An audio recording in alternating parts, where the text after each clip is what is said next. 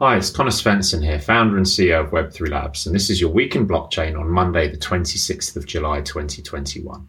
The highlights this week include FTX's funding round, giving it a whopping $18 billion valuation, how Aave is building Twitter on Ethereum, BlockFi is now coming under regulatory scrutiny, Tianjin releases China's first blockchain-based carbon offset certificate, Cardano create their own stablecoin, the first decentralized exchange launches on Polkadot, and Polygon has announced a gaming studio for NFTs. FTX, the exchange, has closed a $900 million funding round, giving it an $18 billion valuation. This is its Series B round, which incorporated investments from a number of leading names there, which included SoftBank, Sequoia Capital, Paradigm, Lightspeed, Alan Howard, and the Paul Tudor Jones family, among others. In total, 60 investors participated in this raise, and this is by far the largest crypto investment round that has taken place, dwarfing Circle's $440 million deal that happened not that long ago, which was the previous largest.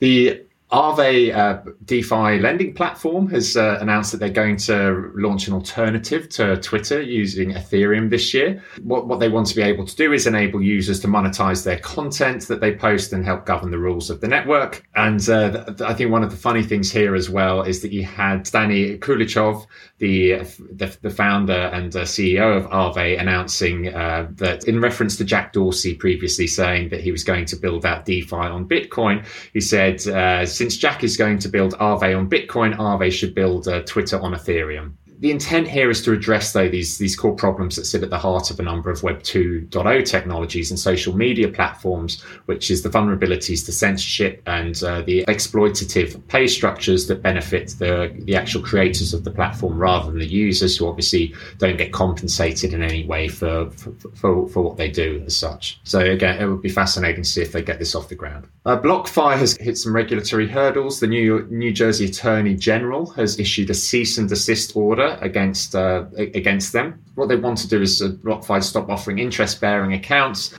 With BlockFi, they've certainly had a lot of significant investment since 2017 when they were launched, and they've raised $500 million in private funding and have a valuation of $5 billion. So, them coming under this scrutiny is somewhat of a surprise, given how well established they are in the space, but potentially a sign of what's to come for more of these platforms. Jack Dorsey, the CEO and co-founder of Twitter, has said that Bitcoin is going to be a big part of the company's future. This is the first time he's actually gone into a lot of detail about his views there, but he thinks it could be integrated into Twitter's products. He believes that Bitcoin is the best digital currency positioned to be a native currency on the platform. And although people may not necessarily agree with that sentiment, it's certainly one to watch to see exactly what movements he makes there. Off the back of this as well, Cathie Wood's ARK Investment Management has increased the holdings in the payment services company Square, which Jack Dorsey is also the CEO of, because he's spoken in terms of wanting to create a more open developer platform, and no doubt support for Bitcoin kind of ties nicely in that as well. The creator of the Cardano project, Charles Hoskinson, has said that his company, Input Output Global, that develops a lot of the Cardano software, has created its own stablecoin. They've called the new coin JED, as in DJED, which is a crypto-backed algorithmic stablecoin. The white paper hasn't been released just yet, but they're saying that their users have spent a significant amount of time verifying the project from a sort of theoretical sense as well. So certainly one of the things that Charles Hoskinson and the Cardano team are very big on is actually trying to apply a lot of academic rigor and with proofs and so on to the work that they do. So it's certainly will be coming from like a place that's very well grounded in theory and in a perspective that's provable in terms of the theory that is used to describe it as. SoftBank have announced that they're going to invest $75 million in Peter Thiel's backed crypto exchange Bullish. This is a subsidiary of Block One. Block One were the creators of the EOS blockchain, and certainly Peter Thiel was an investor in Block One as well. It's planning to go public by the end of 2021 by a special purpose acquisition company merger with Fairpeak Acquisition, apparently. According to Fidelity, the vast majority of institutions are going to be owning crypto by 2026. They believe that the number of wealth managers, institutional investors, and foundations has increased dramatically and will continue to do so. According to this survey, 70% of institutional investors intend to buy or invest in digital assets in the near future, with over 90% planning to by 2026. Yes, it is a optimistic survey, but Fidelity being who they are within the financial markets and a very significant player there, it certainly is worth taking note of this. MasterCard have announced that they're partnering with Paxos and Circle for platforms for crypto to fiat conversions. What they're looking to do is trial new solutions to expand the ability for people to spend digital assets using MasterCard cards, with Paxos and Circle, certainly, Circle being one of these companies being leaders in the space. They want to see if there's a nice way that they can do this. MasterCard did say previously that they did not plan to directly support cryptocurrencies on its payment network, but wanted to enable native support of stablecoins and central bank digital currencies.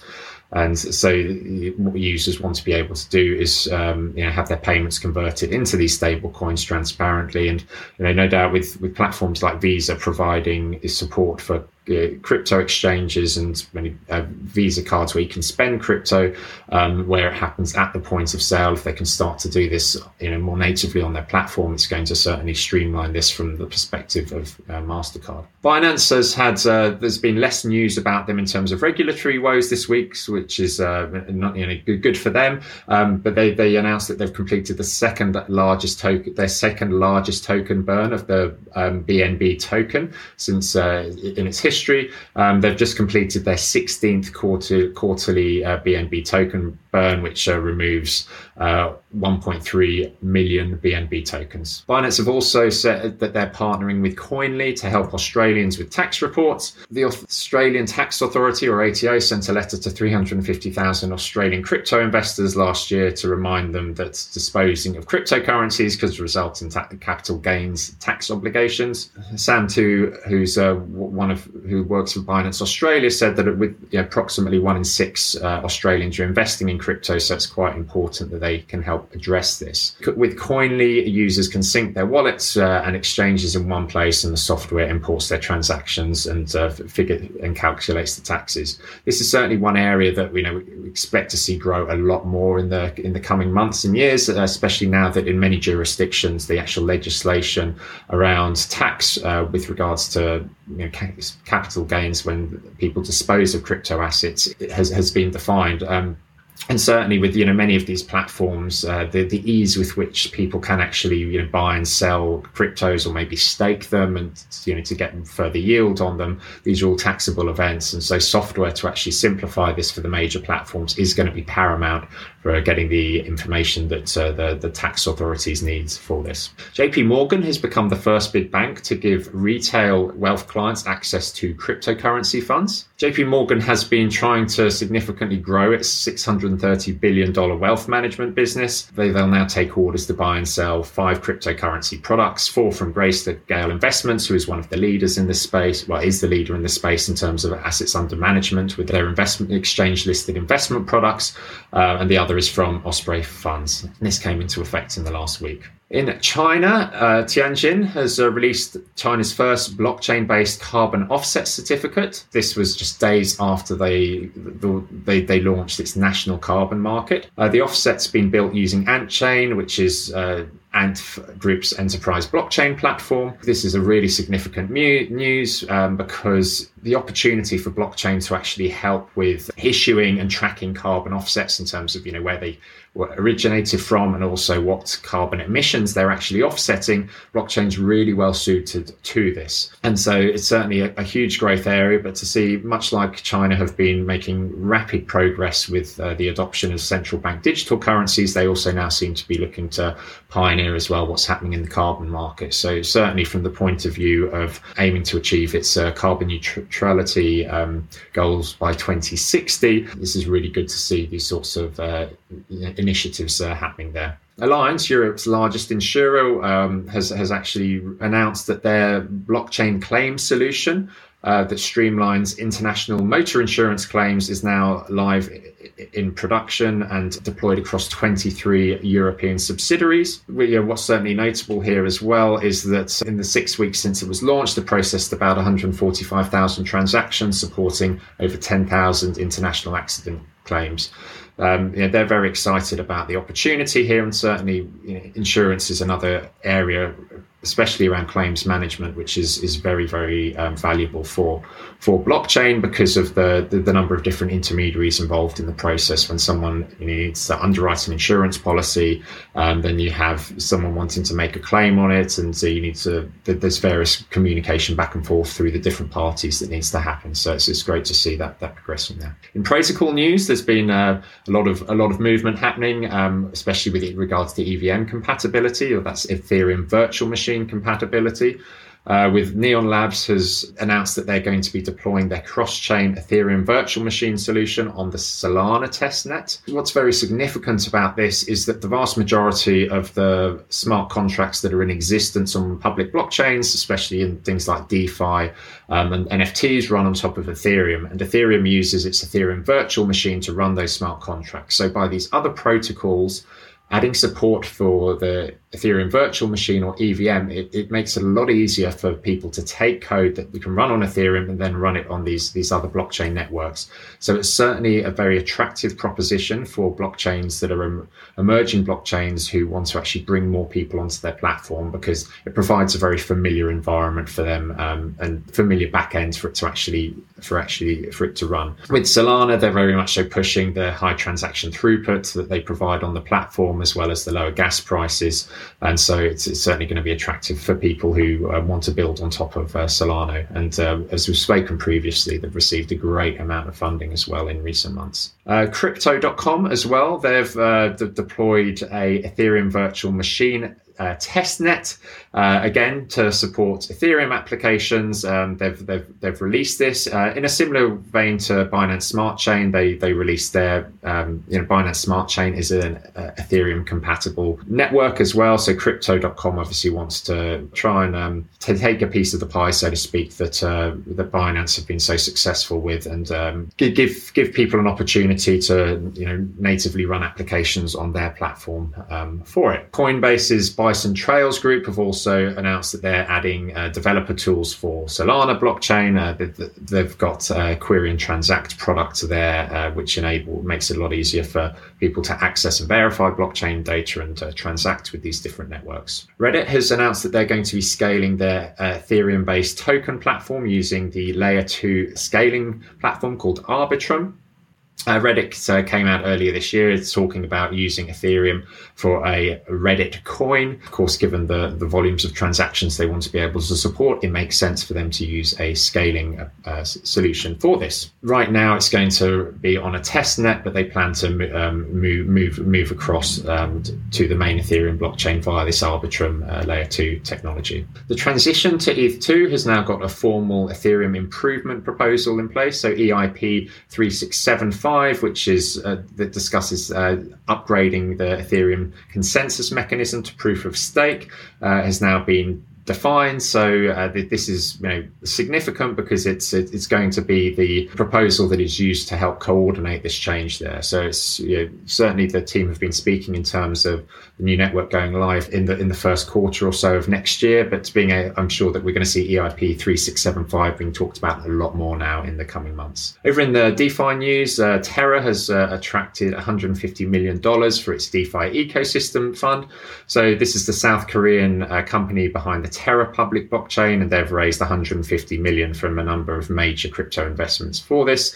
And this is to sponsor projects that are building on top of the Terra blockchain. It's actually a Tendermint-based blockchain, which has a number of stable coins based on its Terra USD stablecoin. Grayscale, the digital asset manager, are launching a DeFi fund and index. They already provide a number of products for tracking the major cryptocurrencies. So having something there that will give people broad-based exposure to DeFi assets, including Uniswap and Aave, will no doubt be very, very popular. The Maker Foundation have also announced that they're moving to using a DAO model, or decentralized autonomous organization. So this foundation is actually going to dissolve in the next few months.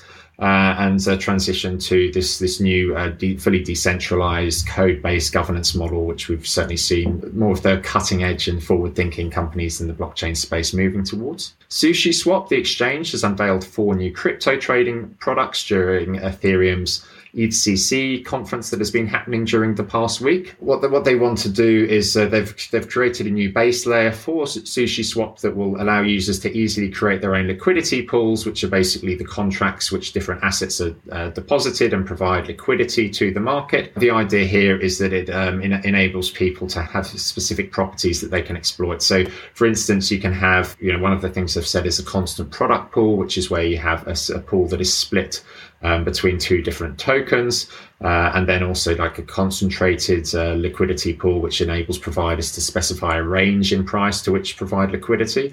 Certainly, the ability to specify these ranges will be helpful for people who want to avoid price slippage, which can impact the investments that they're making if they're actually helping make the markets for these different products. Also, the first decentralized exchange on the Polkadot Kusama ecosystem has now been launched by Karura, the DeFi network, which is part of the Akala Foundation. Karura Swap has opened up for trading, and it's got $3.4 million in total value locked, according to a recent announcement.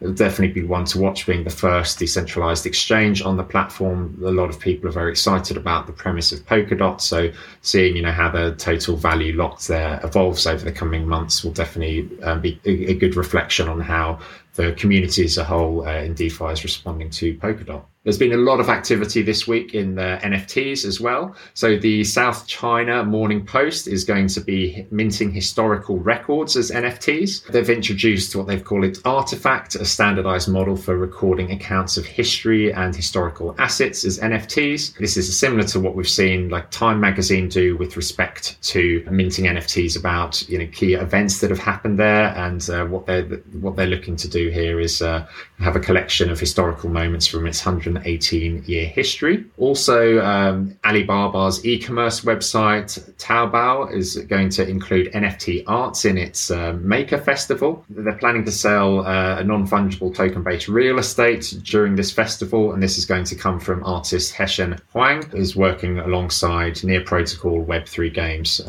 in order to do this. Polygon as well, the scaling platform, the layer 2 scaling platform on Ethereum. They've announced too that they're creating a new venture called Polygon Studios. And what they want to do is have a brand that attracts top builders, artists, and investors to the NFT ecosystem. This Polygon Gaming Studio is going to help developers and teams create blockchain-enabled gaming experiences with great infrastructure and tooling. There's been also a raise of $1.9 million via NFTs for an Ethereum documentary. And so this was a production company called Optimist. They raised this ETH for a documentary all about the development of Ethereum. Apparently, according to the filmmakers, Ethereum, The Infinite Garden will include interviews with Vitalik Buterin and as well as Aya Miyaguchi, who's the executive director of the Ethereum Foundation. It was funded on the crypto-backed blogging platform Mirror, and the backers of this actually get 1,000 infinite tokens for every 1 ETH that they contributed. So whether this is the start of a new trend for fundraising documentaries, we shall see. Also, the Audit Chain Labs AG, the developer of the world's first decentralized accounting, financial reporting, audit, and analysis virtual machine for assurance and disclosure, have announced their NFT platform for allocating royalties between curators and validators of standard logic-based accounting and disclosure control components. So the idea here is that people will be able to disclose accounting information, and those who validate it, they can actually create NFTs off the back of it. So you can think of it as like a token being created about some reports that have been submitted to the platform there. This notion of kind of taking this data and NFTing it, it's got a huge potential growth there, and it's definitely one to watch closely. The NFT marketplace OpenSea has now become a crypto unicorn with a $1.5 billion valuation. They've closed a $100 million Series B funding round led by Andreessen Horowitz, which gives them this unicorn status. Apart from Andreessen Horowitz, the latest investors include Ashton Kutcher, Michael Ovitz, Karen Hart. They also announced that artist buyers and sellers will no longer have to pay transaction fees on its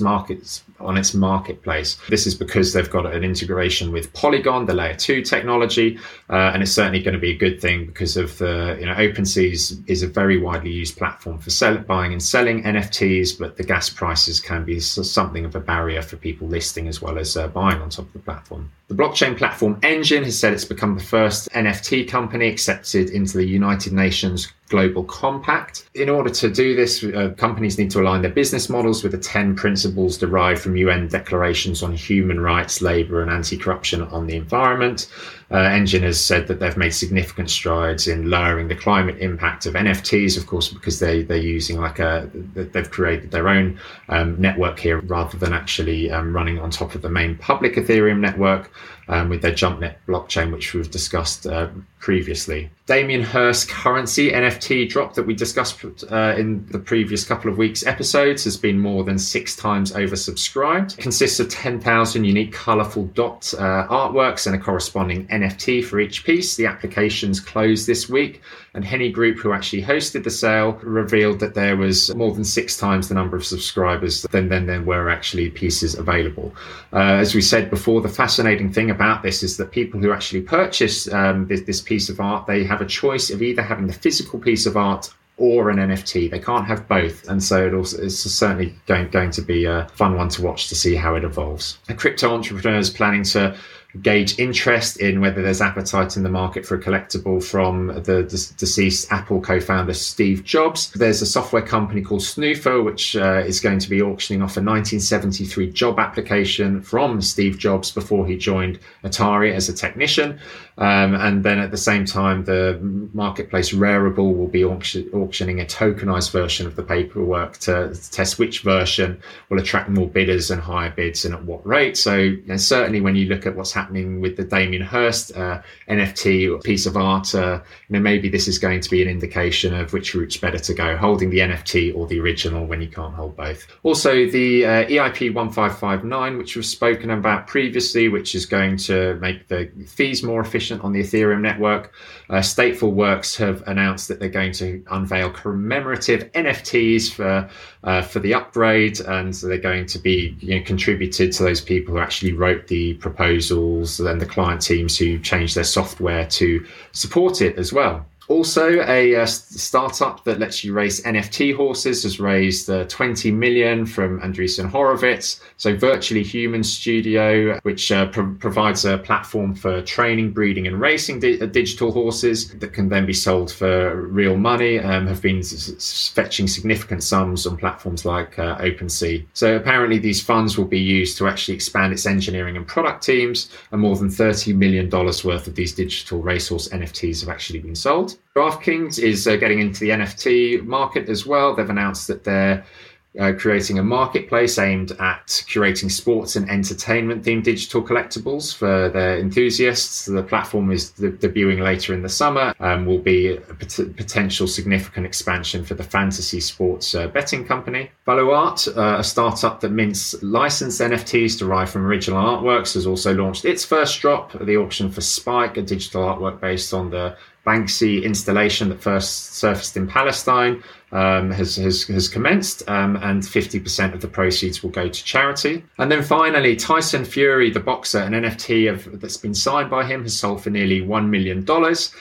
This was sold on the marketplace Hudoi, making it one of the most expensive sports NFT sales ever. This is a one-of-a-kind token that was titled Lineal by Tyson Fury, which had an illustration of the boxer with 2 championship belts on his shoulders, as well as his crown with his nickname, the Gypsy King there. Over to our metrics, the crypto market cap is up to 1.4 trillion. That's that's 8.7%. Assets locked in DeFi up almost 12% to just under $61 billion. 7-day NFT sales are down 20% and we've seen just under 54 million's worth, with an average price again down 11% to just under $1,200. That's all we have for this week. If you like what you hear, please subscribe to our podcast and our YouTube channel. Links to all items discussed are available in our show notes and at our website, weekinblockchain.com.